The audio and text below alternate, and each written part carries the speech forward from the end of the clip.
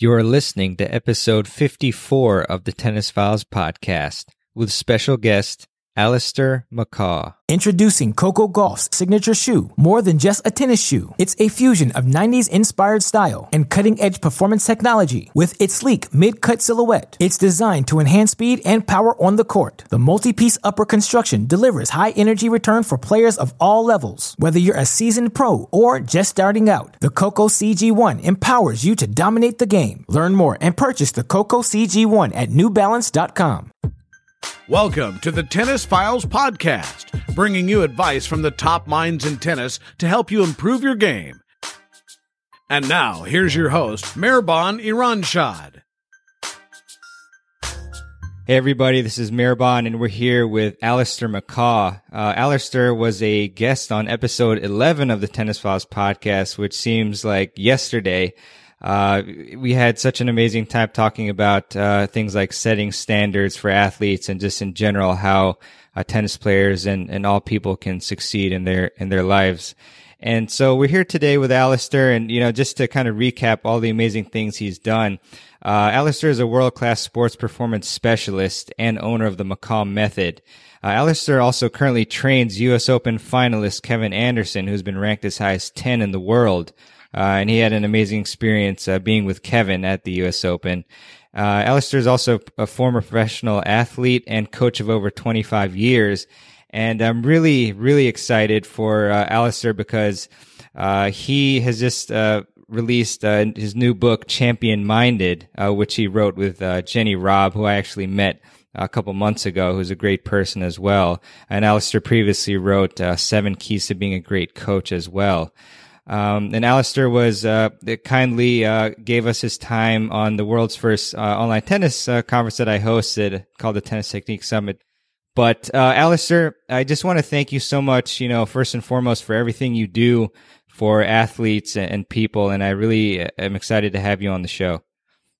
Hey, Mehrban, it's great to be back, and thank you for that introduction. No, it's always a pleasure sharing and just making coaches, making players, or making everybody better around you. I think that should always be the goal of people who get into this industry. So, but thank you, I appreciate it. I know we appreciate you, Alistair, and you're definitely one of the most inspiring people that I've come across in my life. And so, I appreciate it. And so, first question for you, Alistair, you've written a book before, but did it get any easier for you writing Champion Minded this time around? Yes and no. I thought it would be easier, but it actually was just as much a challenge. The easy part is actually writing, because you just have that experience and you have that information in your head and that knowledge in your mind that you just want to get out.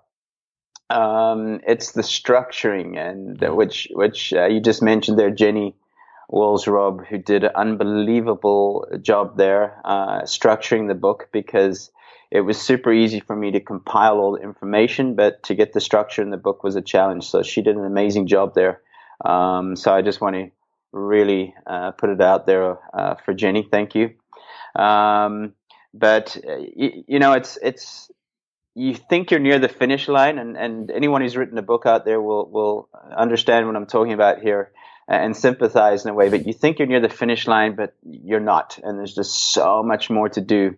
And then, of course, once the book comes out, it's marketing is a big side, which I know you have a lot of experience in as well. It's a continuous effort. It's not something, the book is out and you sit back and watch it sell. You really have to be getting out there and making it happen. That's fantastic, Alistair. And I mean, you really do have to be champion-minded as well when it comes to writing books. I mean, I've just heard from others that it's really a really involved process. So, I've listened to some podcasts of yours, including Adam Blitcher, who did a great interview, with you. And so I know you've talked about this before, but it's such a great story, at least for me, and I'm sure for everyone else. So, what was the inspiration for writing Champion Minded? I mean, obviously, I've been coaching for 25 years, and the vision and the dream was always to write books one day. And obviously, starting off with 7 Keys was a great book to start with for coaches. I just felt spending so much time around high performers, not just in sports, but in business and entertainment, that they had all the same commonalities. And I think it was 2013, being in Rome, where I got to chat with Rory McIlroy, and I got to meet Cristiano Ronaldo, two very exceptional athletes in today. And when I ask a high performer, what one of the keys or what the keys are to success, the same answers pretty much come up, and that's self-belief, because the skills are all there. To get to an elite standard, you've got to have the skills. So it really comes down to believing in those skills and believing in yourself when things aren't going to plan. So I would say it's 2013. Chatting to those two exceptional performers. That's where I came up with the name Champion Minded. And already the vision had started. It's one thing I tell people is you've got to have a vision and you've got to have a purpose. So I already visualized the cover of the book before it was, before I even put pen to paper. So that's how it started. You talk about vision and how that's kind of, you have to have the right sort of vision in contrast with maybe visions of, dreams of grandeur and things like that. So how do you guide your athletes to develop the right type of vision that will help facilitate them achieving their goals? Well, you see, there's two dynamics here, and there's the pushing and there's the pulling. And, a job as a coach is to, in a way, facilitate and push the athlete and take them to places they never felt they could have got to. However, at the end of the day, it comes down to the athlete, their desire, their motivation, and their vision. And the vision will pull you. When that vision is strong enough and that purpose is strong enough, that's going to pull you. So, it's I know coaches that are listening out there, they've maybe had a kid in front of them who's super skilled, got great potential, but they don't love the game, or they don't want what the parents maybe want, for example. You see, there's no vision there from that kid personally. So a vision is just so important. Some like to refer to it as a dream. I don't particularly like using the word dream. Dream is something that is happening in your sleep in a way, as where a vision is a conscious decision and something you see on a daily basis and something you have control of to think about on a daily basis. So even as a kid, I can remember visualizing myself standing on top of the world championship podium, visualize myself getting national colors, visualize myself getting to the start line at a world championship event. These type of things where it can start at a very young age. Yeah, Alistair, and something that I thought was just incredibly brilliant that I read in Champion Minded was that when you were a younger kid, you stuck a sign above your bed so that said Alistair McCaw World Champion, so that every morning when you wake up you'd see it. So what prompted you to do that? Was that just on your own volition, or did somebody advise you to do that, or how'd that happen? No, I mean it's hard to explain. It's just something I had from a very young age, just the determination to be a champion or be something exceptional in a sport. I first wanted to be a tennis player, but it was pretty tough from a financial point of view growing up. So I took up running, which was obviously cheaper, and then from there went into triathlon and duathlon, ultra distance sports. But yeah, from a young age, I can remember writing quotes, sticking them above my bed.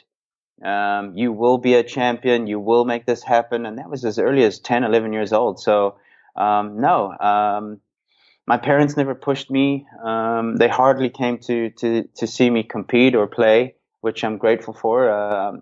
They loved me, of course, but they just said, hey, you get out there, you learn the life lessons, you fight your own battles. And so, yeah, that motivation was just, it was just intrinsic. It was just, I loved to do it. And, yeah, that's how it came about. I mean, that's really incredible, Alistair. I applaud you for that. And so, it's kind of going on that theme. A lot of us, we obviously hit these critical points where we know we need to make the right decision. Let's say we need to work out, or we need to, write a chapter. But then we have this feeling of laziness or wanting to feel comfortable or temptations or whatever it is, and that overcomes the ability to make the right decision. And so how can people overcome this feeling and make the right choice in the face of, adverse choices? Again, it comes down to how deep your purpose is, because motivation is something that you continually have to keep working on. Even the most positive people aren't always positive. The difference is in how quick they can get rid of negative thoughts. And people see me as positive and inspiring, and which is nice. But I also wake up sometimes not feeling motivated or feeling like doing what I'm supposed to do. But I suppose that's where that foundational discipline comes in, and something I speak about in the book about your competitive discipline coming from foundational discipline. And that foundational discipline is just what you do on a daily basis. Waking up in the morning, for example, I have a morning routine, which gets me in the right frame of mind. I make my bed every morning, regardless if I'm staying at home or in a hotel. The routine of reading, the 20-minute routine of stretching. And, before I walk out the door, I've already achieved 5 or 6 things, which makes me feel good and puts me in the right frame of mind of discipline. So I think that's what it comes down to. You need structure. You need continuous self-talk. It's something that's a skill that you have to work on every day. And it's, it's not a gift. It's not a talent. It is really something you make a conscious choice to live a more positive lifestyle, be more accepting of your weaknesses, accepting of your imperfections. And I think that's where you come to a place of, in a way, serenity and just getting more done from yourself, not being so hard on yourself, for example. Well, I really appreciate that, Alistair. And, part of this podcast is just trying to examine, world-class, athletes, coaches, and the best, in the business and what they do. And so you mentioned, obviously, your morning routine, and I want to just maybe dive a little bit deeper into that, which you outlined in the book. And can you kind of go into, you mentioned some of them, but your morning routine, once you wake up, what you do and the purpose for doing each one of those things? All right. Well, I get up between 4:30 and 5 a.m. in the morning. People usually ask me, "Hey, what time do you get up?" And my question is always, you should be asking me what time I get to bed, because that's the most important question, not what time you get up. So I get into bed around about 9:30, and then lights out by 10. I like to read and do some self-reflection. But morning routine, first things first, coffee. I can't start my day without a cup of Joe. Then I'll check my Twitter, which I obviously follow inspirational people, and I get a dose of positivity and good news. First of all, I don't follow any negative stuff, so I'm already getting myself into the right frame of mind. Then I'll do a conscious 20 minutes of reading. It might be something spiritual, it might be something uplifting, or it might be just part of the book I'm reading at that moment. And then I'll get dressed and I'll do my stretching and foam rolling routine every morning, which just keeps me feeling healthier. And then I'll have breakfast, shower, get ready for work, and leave. And usually I'll listen to a podcast in the car, even if it's for 5-10 minutes. I'm just putting some positivity in my head and making sure I step into the workplace in a really positive and uplifting mood. And then later on in the day, I'll have a 20-minute nap, which is vital, just to switch off mentally and physically, and have a really good second part of my day. So I call them the 420s. One other one was thoughtfulness, consciously thinking about other people. For example, somebody that's maybe playing a match that day, somebody that's writing an exam, somebody that's maybe ill, sending them a message. So I consciously will, in a way, look at my phone and think of people of who might need a message that day. And those are what I call my 420s. Those are the most important mini routines of the day. I think it's really fantastic that you talk about that in the book, Alistair, because I mean, morning routine really can make an incredible impact on your day. I mean, I know for me, and everyone's different, but I always like to wake up and then do some sort of, activity, exercise, usually go to the gym, and then meditate and then, write, in a journal just for a couple minutes to talk about what I'm grateful for. And you, I guess this is a good segue to training journal, having one, because you actually, I read in the book that you have kept a training journal since you were 11 years old, which is really amazing and a testament to, your success and discipline and you in general. And so can you talk about the importance of having a training journal and, what type of information we should be recording in it? Well, no matter what you're doing, you want to get the best performance out of yourself. So you might be an athlete, you might be a coach, you might be in corporate business, whatever it may be. The goal should be that you're striving to get the best from yourself. When I ask the question in workshops or conferences, who wants to be mediocre? There's not many hands that go up, or there's no hands that go up. Everybody wants greatness in their lives. But a journal for me growing up as an athlete was a way of just having pride in the work I was doing, number one. Number two, it was to have something to look back on the previous season to see what worked and what didn't work.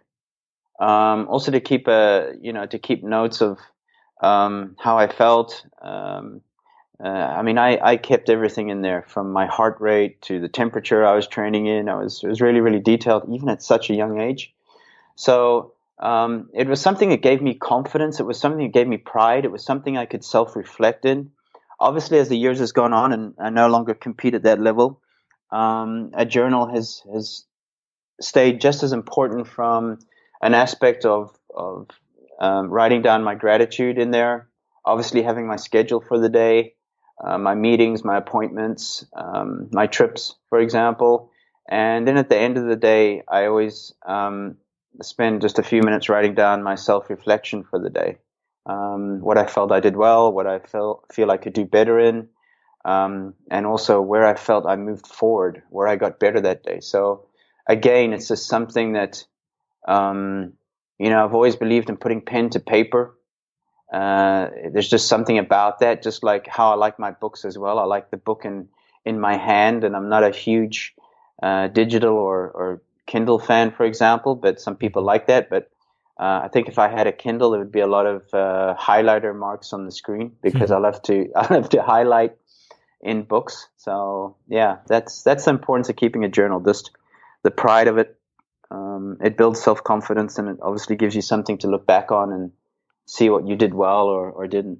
Introducing Coco Gauff's signature shoe, more than just a tennis shoe. It's a fusion of 90s inspired style and cutting-edge performance technology with its sleek mid-cut silhouette. It's designed to enhance speed and power on the court. The multi-piece upper construction delivers high energy return for players of all levels. Whether you're a seasoned pro or just starting out, the Coco CG1 empowers you to dominate the game. Learn more and purchase the Coco CG1 at newbalance.com.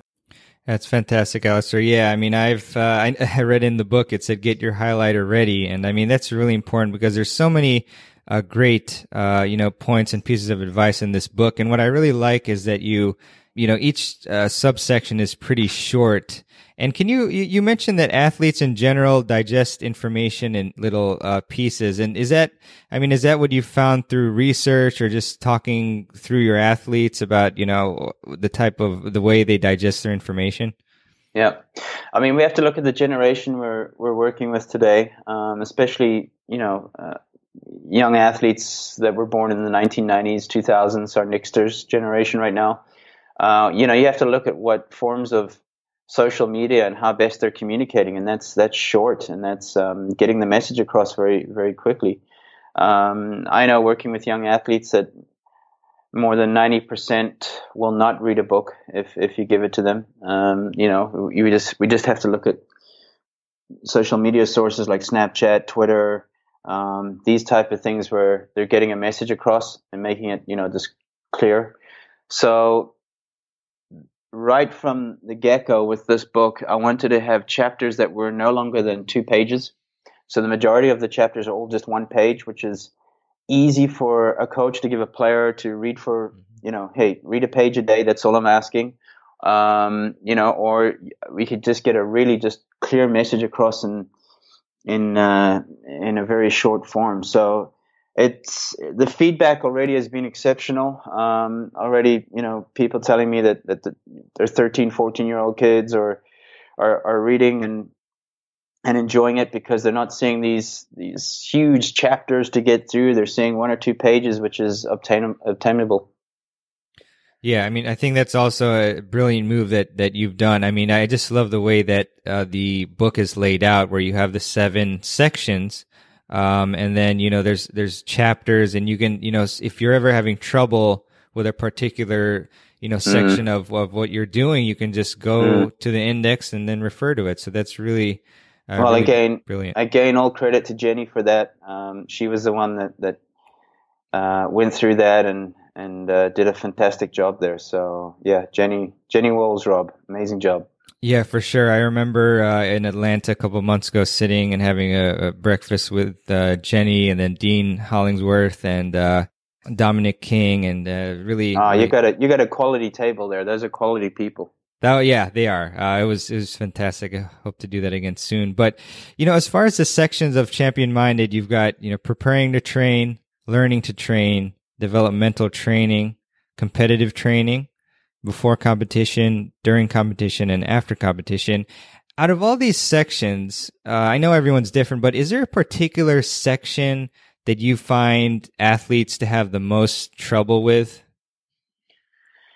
I think it's definitely the competing, because that's where obviously the most pressure is and the most expectation is, especially for a young athlete, or if they're in a family where there's expectations on them to win, for example, which you'll find is a word I hardly use in the book. I've maybe used it 2 or 3 times in that whole book. One of my goals was not to use that word very much. Compete is my favorite word when it comes down to that.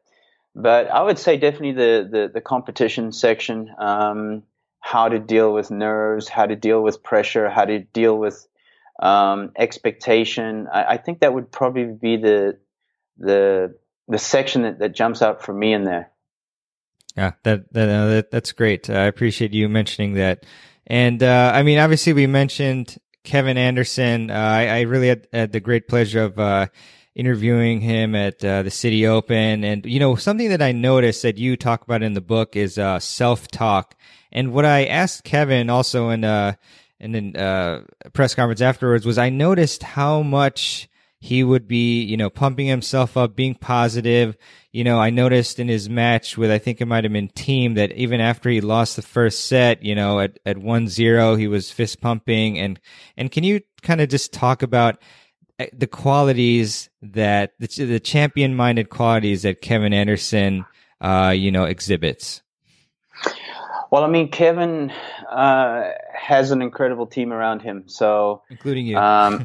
Thank you. Yeah. It's one of the first things I do when people congratulate me on Kevin's success, and I tell them, listen, it's a team effort. I'm probably 1% of that. I don't travel so much on the road with him because I obviously have my own business going here. But Kevin has an incredible psychologist, Alexis, down in Fort Lauderdale, who's worked with some exceptional athletes. She has Jay, she has Neville, Charlie, obviously Kelsey as well. It's just an amazing team around him that he's put himself in that environment. He understands the importance of good people. And, that's what it comes down to. We encourage him every day. He gives us great feedback and he's incredibly coachable. So, as you probably noticed meeting him as well, he's humble. Mm-hmm. He's got time for people. I would just say I'm very fortunate to be in this position and very fortunate that, I was asked to join this team 3 years ago and been through the ups and been through the downs, and I'm sure there'll be many more of both. And that's the journey, and he understands the journey. Yeah, I'm sure you're extremely proud of Kevin, sure, as we are. But, obviously I saw pictures of you at the US Open, with Kevin the day before and day of, the championship match. I saw actually you all having breakfast. That was just incredible to see. Before. Which he got, by the way. So it just shows the quality of the guy, where he actually went out in the morning and got us breakfast. So I don't think there's many players that would do that. Yeah, no, for sure. It's just a class act. And can you talk about just maybe one of the most memorable moments for you being with Kevin and the team at the US Open?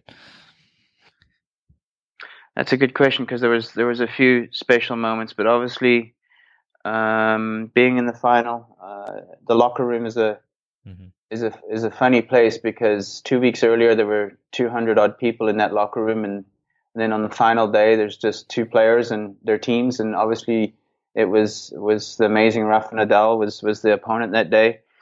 I'm going to put it this way: it was just I would say our preparation, sitting there as a team before he went out. We were listening to some South African.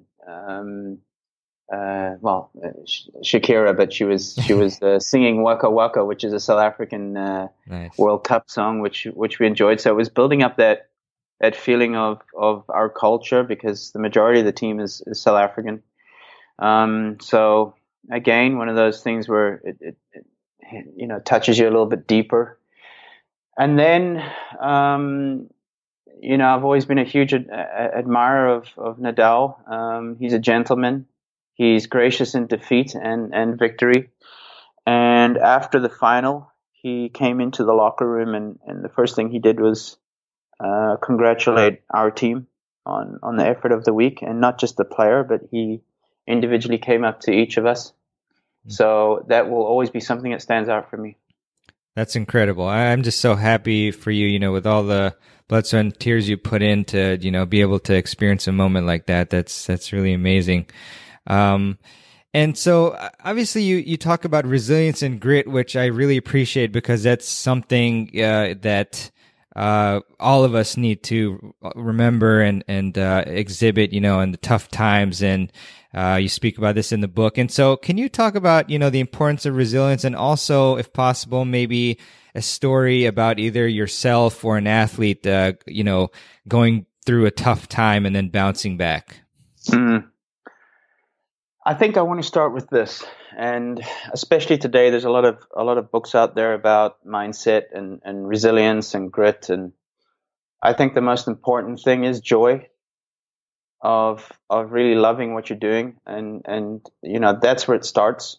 Because if you have joy and you love what you're doing, you're willing to work harder, dig deeper, acquire resilience and grit. We all talk about mental toughness, but grit and resilience being obviously closely linked to mental toughness. But mental toughness is not something that you get from a book or watching an inspirational movie or in any given Sunday speech. Mental toughness comes through experiences, and you're always going to find that some of the top performers out there, and people I even interviewed for the book that are Olympians and world-class athletes, have been through some adversity in their life at some stage. It can be something, it's usually something very impactful, something that gives them a deeper purpose, for example, or something they're maybe going through right now. So,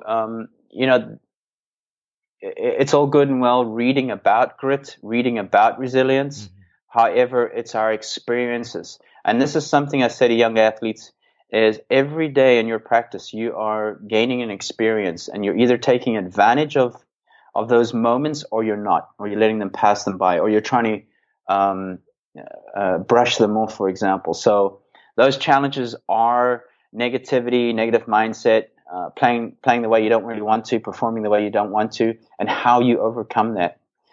So start there. Start by winning your practices. Start by being positive under pressure. Start being positive when it's not going well. There's where you can definitely learn more resilience.